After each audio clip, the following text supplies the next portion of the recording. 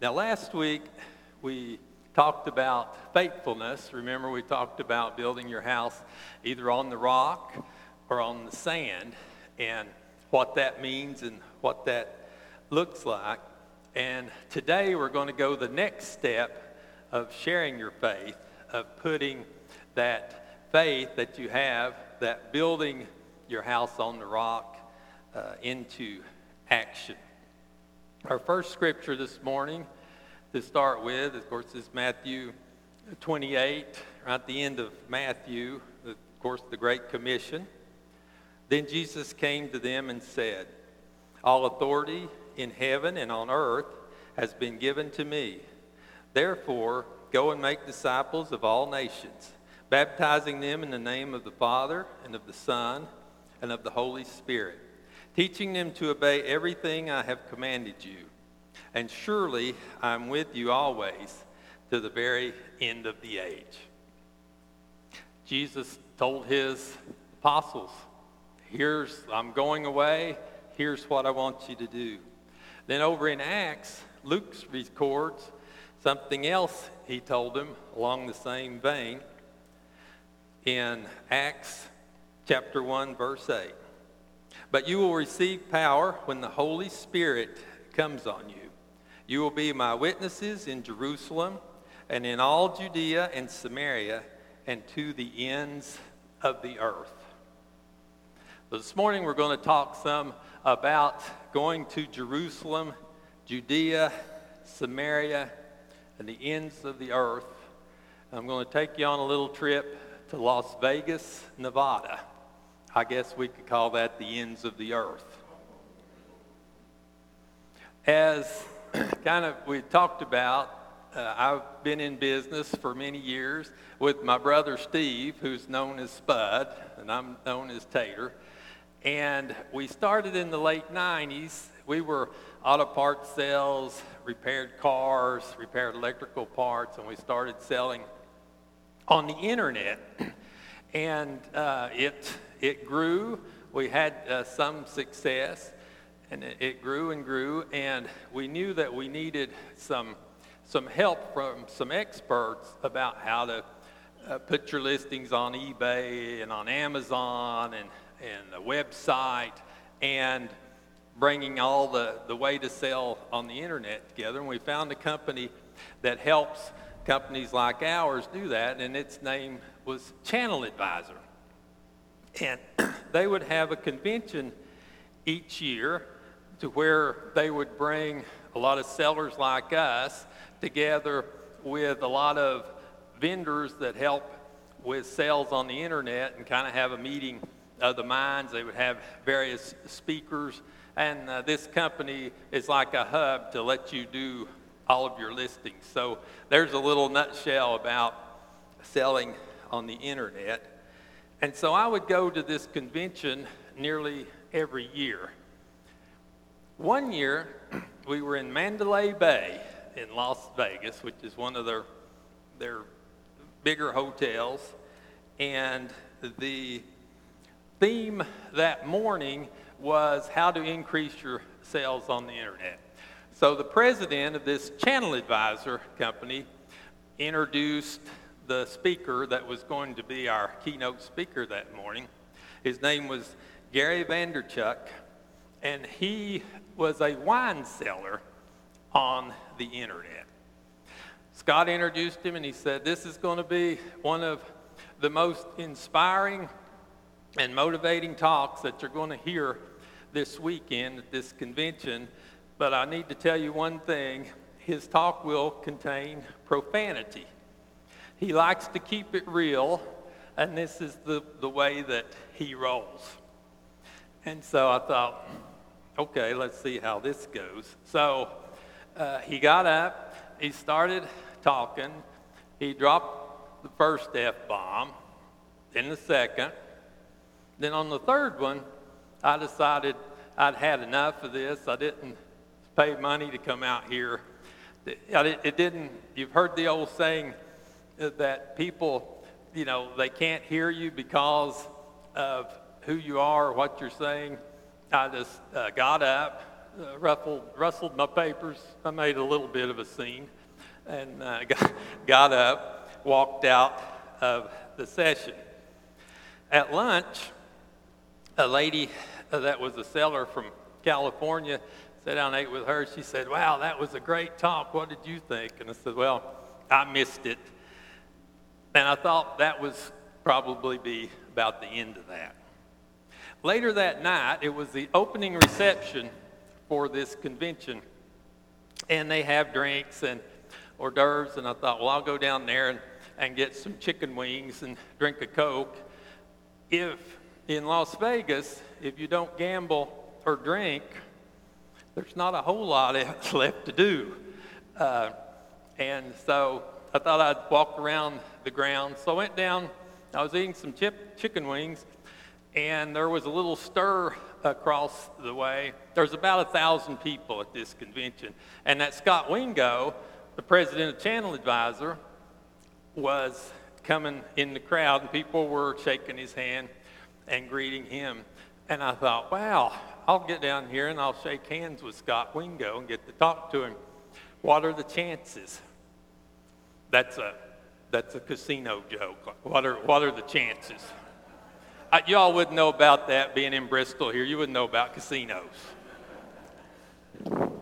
That was a joke too. I maneuvered down to the handshake zone, come up, shook hands with Scott, and he said, "Are you enjoying the convention?" I said, "Yes, it's a great convention, but that speaker you had this morning wasn't up to the high standards of your company." He said, "You must be talking about Gary." He said, "Really, he used less profanity in this talk than he usually does. We told him to tone it down a little bit." I said, "Well, his toned down version was not up to the high standards of your company." Then Scott just kind of looked at me, and then he went on and shook the next hand. And I thought it was over. This whole episode about this was over, but I was incorrect. I went back to my hotel room and went to bed about 9 o'clock that night. You may think that's early, but that's 12 o'clock here, and I was still on East Tennessee time, so went to bed. The next morning, I got up, we went to hear the keynote speaker. That morning is going to be the CEO of Google. He's going to tell us what all's going on new with Google for the year. And I sat down next to a friend who's also an internet seller, and generally we would get together at these conferences, and he sells the same type parts that we sell. His name is Chris. So I sat down there, and we're getting ready for the Google man to come speak. And Chris looks at me and he said, "I saw you leave during the wine sellers talk yesterday. Was it because of your religion?" And I looked at Chris and I said, "Yes." I said, "It's because I'm a Christian, and I didn't need to sit through that and listen to that. And I can't believe that a company this big would have someone make a talk that would be like that." It was at that, Chris looked at me and he said, he's a really straight talker, this Chris. He said, "Mike, I respect you for standing up for your principles, but man, you really go overboard." He said, "You live up there in East Tennessee in your little bubble with your Christian friends, and you just don't understand how the rest of the world operates." And I was taken back a little bit, and I asked him a question. I said, "Do you talk like that with all your employees?" He said, "I talk like that with everyone except for my daughter and you." He said, "This is just the way it is out in the world." So I asked him another question. I said, "Do you believe, Chris, in Jesus Christ?" He said, "No, I don't." He said, I believe there are many ways to heaven, if there is a heaven, and that I live a morally good life. I treat people as well as I can. Yeah, I've messed up some, but I do more good than not. And I think if you live like that, in the end, everything's going to work out for you. Okay, we're going to leave Las Vegas. We're going to stop. Let's talk about this view for a minute. It sounds good. It sounds like 2022. You live your life, I'll live mine, and everything will work out just great in the end for all of us. I've done some bad things. I'm not a bad person, though. I've done more good than bad. I haven't killed anyone. I'm not Hitler. I'm not bin Laden. I'm not Putin. I think I'll be just fine. This is a very popular view in a large percentage of people in America today, and it's a lie. You remember in the Garden of Eden when Satan, disguised as a serpent, asked Eve, did God really say you must not eat from any tree in the garden? Satan hasn't changed his tactics. He's changed the questions up a little bit. Can Jesus really be the only way to heaven?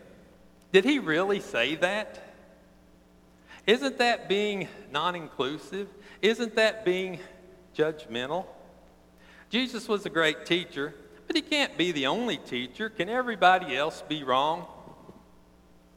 In the Gospel of John, Jesus made himself exclusive with one statement. John 14:6, I'm the way, the truth, and the life. No one comes to the Father except through me.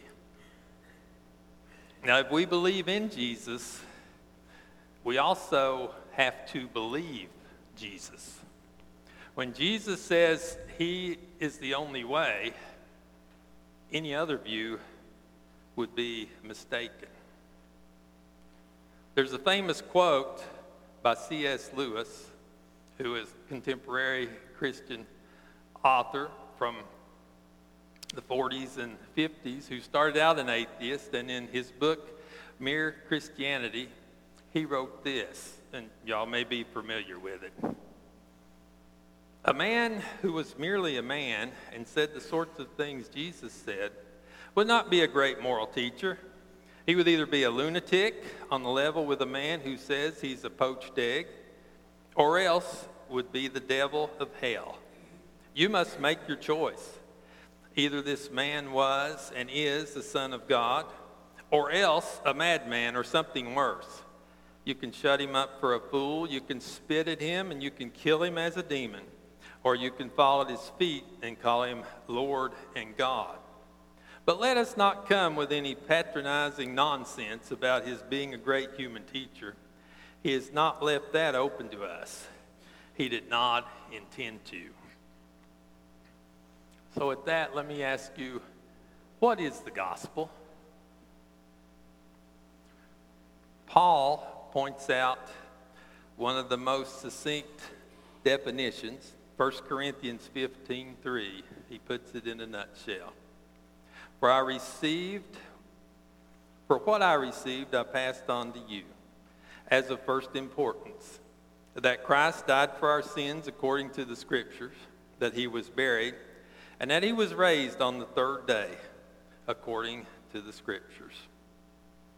That's the gospel message. That's the only one. Okay. We're going back to Las Vegas.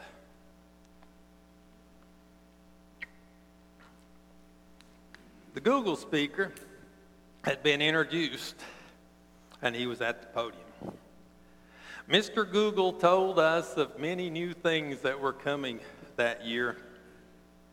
I guess the new things worked out because I didn't hear a one of them.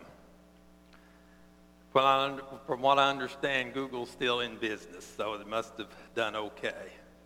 But there was an unseen battle taking place at my table. In one corner, God was telling me, go for it. Now's the time to share the gospel with Chris. The door's open. In the other corner, Satan was telling me these things. I wrote them down. You're not perfect. Who are you to be telling this guy how to live? Tater, you're not up for this. Your Bible knowledge is lacking. You don't know enough scriptures. You can't answer all of his questions. You need a real preacher to handle this, someone who's been to school. Number 3, we're in the middle of this conference about business now. Let's stay on task. You've talked enough about this today. You don't want to push him away. There will be other better opportunities down the road. It's best to wait. Let's stop right there. Anytime you have an opportunity to share the gospel, alarm bells start ringing in hell. And Satan does everything he can to distract you with these questions and others. But Satan is no match for our God, and Satan is no match for the Holy Spirit. In Ephesians 6, Paul tells us to put on the full armor of God so that we can take our stand against the devil's schemes. And he's still scheming.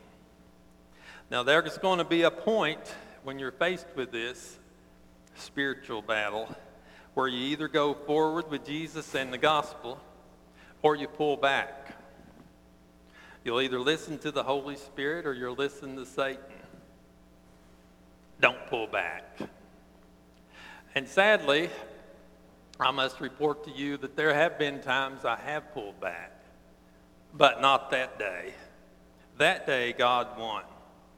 I prayed for the words and the guts to move forward. Prayed for the Holy Spirit. My palms were sweaty. I could feel my heart pounding, and butterflies were in my stomach. The Google guy finished, and Chris was getting up to leave, headed for the next workshop class, when I grabbed his arm. I said, Chris, if you'll give me 2 minutes, I can tell you what Jesus means to me, what he can mean to you. I can tell you the gospel message. Chris said, 2 minutes? I said, yeah, 2 minutes. He said, okay, you got 2 minutes. So I started drawing. And I drew this picture, or one like it. Now let me stop right here and let you know, back next to the Tater book table, my wife Karen's going to have a little booth set up to sell some of my fine artwork after service. I drew this picture, got my pointer going here, us and God. And I said, Chris, this is God. He's holy, he's perfect, and he's on one side, we're on the other side, and there's a great gulf between us and God, and it's because of our sin. I said, in the Bible, in the scriptures, there's a verse that talks about this. It's Romans 3:23. It says, all have sinned and fall short of the glory of God. Have you ever told a lie? Have you ever cheated? Have you ever stolen anything? And Chris said, well, sure, everybody's told a little lie. I said, yes, you have, and I have too. And we're blemished. We're sinners when we do that, and that separates us from a holy God.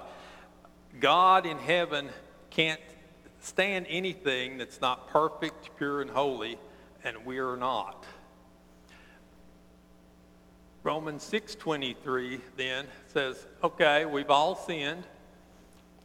So the scripture said, you get paid when you go to work, you get paid a wage for your sin. Our wages is death. The wages of sin is death. And no matter what good we do, we can't do enough good to be able to bridge this gulf between us and God. Even if I'd only sinned one time, I can't make that jump over to God. But God has made a way to where we can make that jump, or we can even walk across. And his name is Jesus Christ. And he came, there's scripture in John 3:16 says, "For God so loved the world, he gave his own one and only Son, that whosoever believes in him will not perish, but have eternal life." Jesus came, he lived a sinless life, so he was the only one who's qualified to pay our sin debt so that we can be reconciled to God.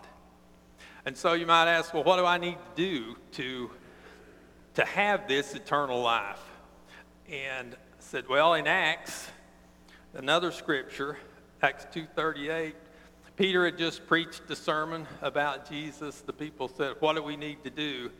And he said, repent and be baptized in the name of Jesus.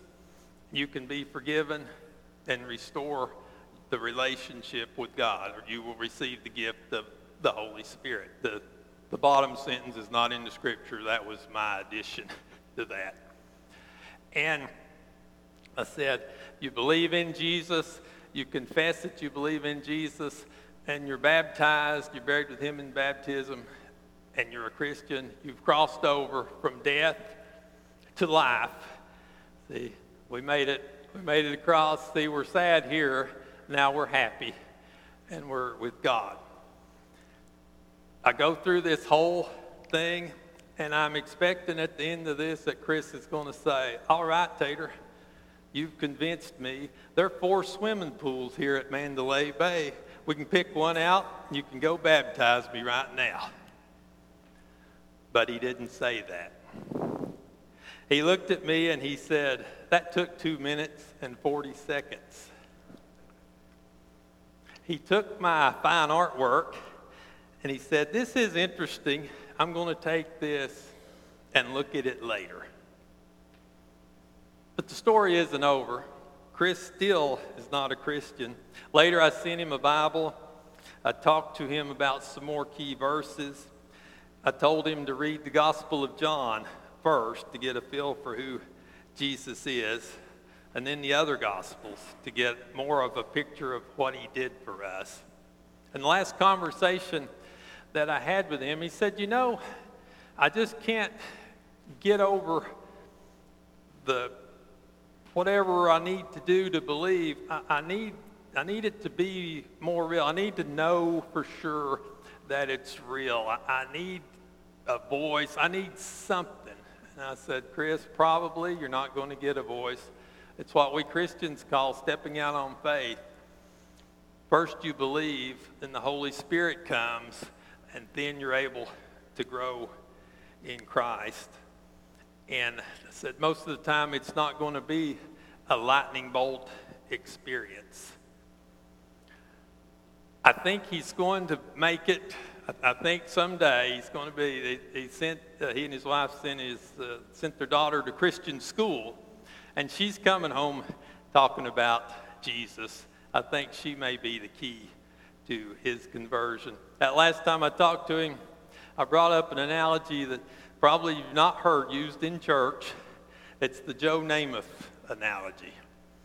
What's Joe Namath famous for? They won the '69 Super Bowl, but what did he say before he won it that week? He said, I guarantee it, didn't he? Well, that's Joe Namath. That's worldly, but that's something that he could relate to. I said, Jesus is the only person that's ever said, listen, I'm here, I'm going to die, I'm going to be lifted up, and the Son of Man is going to give his life for many. I'm going to die, and on the 3rd day I'm going to rise again. And then he backed it up. And if somebody can call their death and they can call their resurrection, I'm with them. I'm with them. I don't need to hear anything else. And the scriptures say there were only over 500 witnesses that saw Jesus after he rose. So now, that's my story of what happened in Las Vegas. Let's look at your story. Galatians 3:26, Paul writes, so in Christ Jesus, you are all children of God through faith. For all of you who were baptized into Christ have clothed yourself with Christ. Now we are clothed with Christ, and Jesus is the bridge to reconcile us to God. Then we're called to be the bridge to bring others to Christ, to tell them the story. I didn't tell this story this morning to be bragging on myself and what great things I did in Las Vegas, because I didn't. If you go away thinking that, I've failed this morning with my message. I told you all this morning to show you that if a country bumpkin that talks as slow as I do can do this, I know you can too. The good news isn't complicated. Sin separates us from God. We can't pay the debt. Jesus came and paid the debt on the cross, and then he rose again from the grave to seal the deal. It's that simple. You can do this. It's 4 scriptures, and this group probably already knows these 4 scriptures, plus a simple drawing, plus the Holy Spirit, plus you stepping out on faith can equal life for someone you know. Now, the one thing you need to keep in mind, you've got to expect Satan to try to stop you.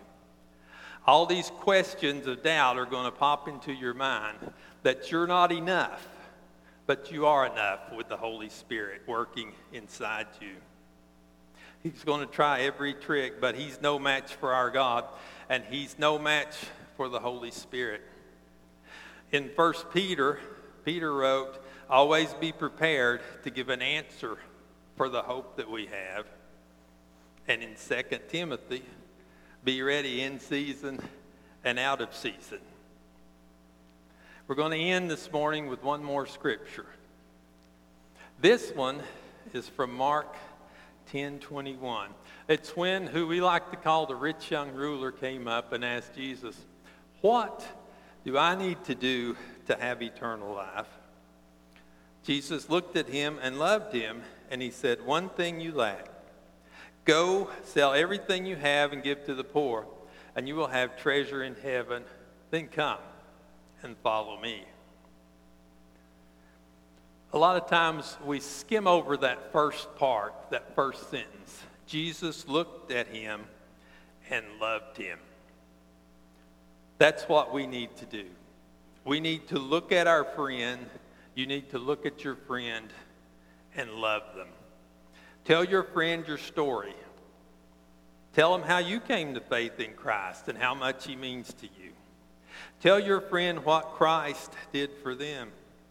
You may even want to make a drawing, maybe a drawing like this one, on a napkin or on the back of a internet sales paper to help them understand. You'll pray for the words and the guts to move forward for the Holy Spirit. Now, I'm going to tell you right now, your palms will be sweaty, your heart will be pounding, and there'll be butterflies in your stomach. But you will bring the words of life to your friend, the good news about Jesus Christ. And you're going to be doing this because you love them. And if you do it from a position of love, you're not pushing them away. You're inviting them into the family of God. You're not being exclusive. You're being inclusive. Now, in the back, next to the Tater books, there's going to be some of these papers that I'd like for y'all to take. And it's got the scriptures on there without my fine artwork that you can take and practice. Go home and practice. If you're married, practice on your spouse. And a couple of times of practice, and you'll be ready for whenever the opportunity might present itself for you to personally share the gospel of Jesus Christ.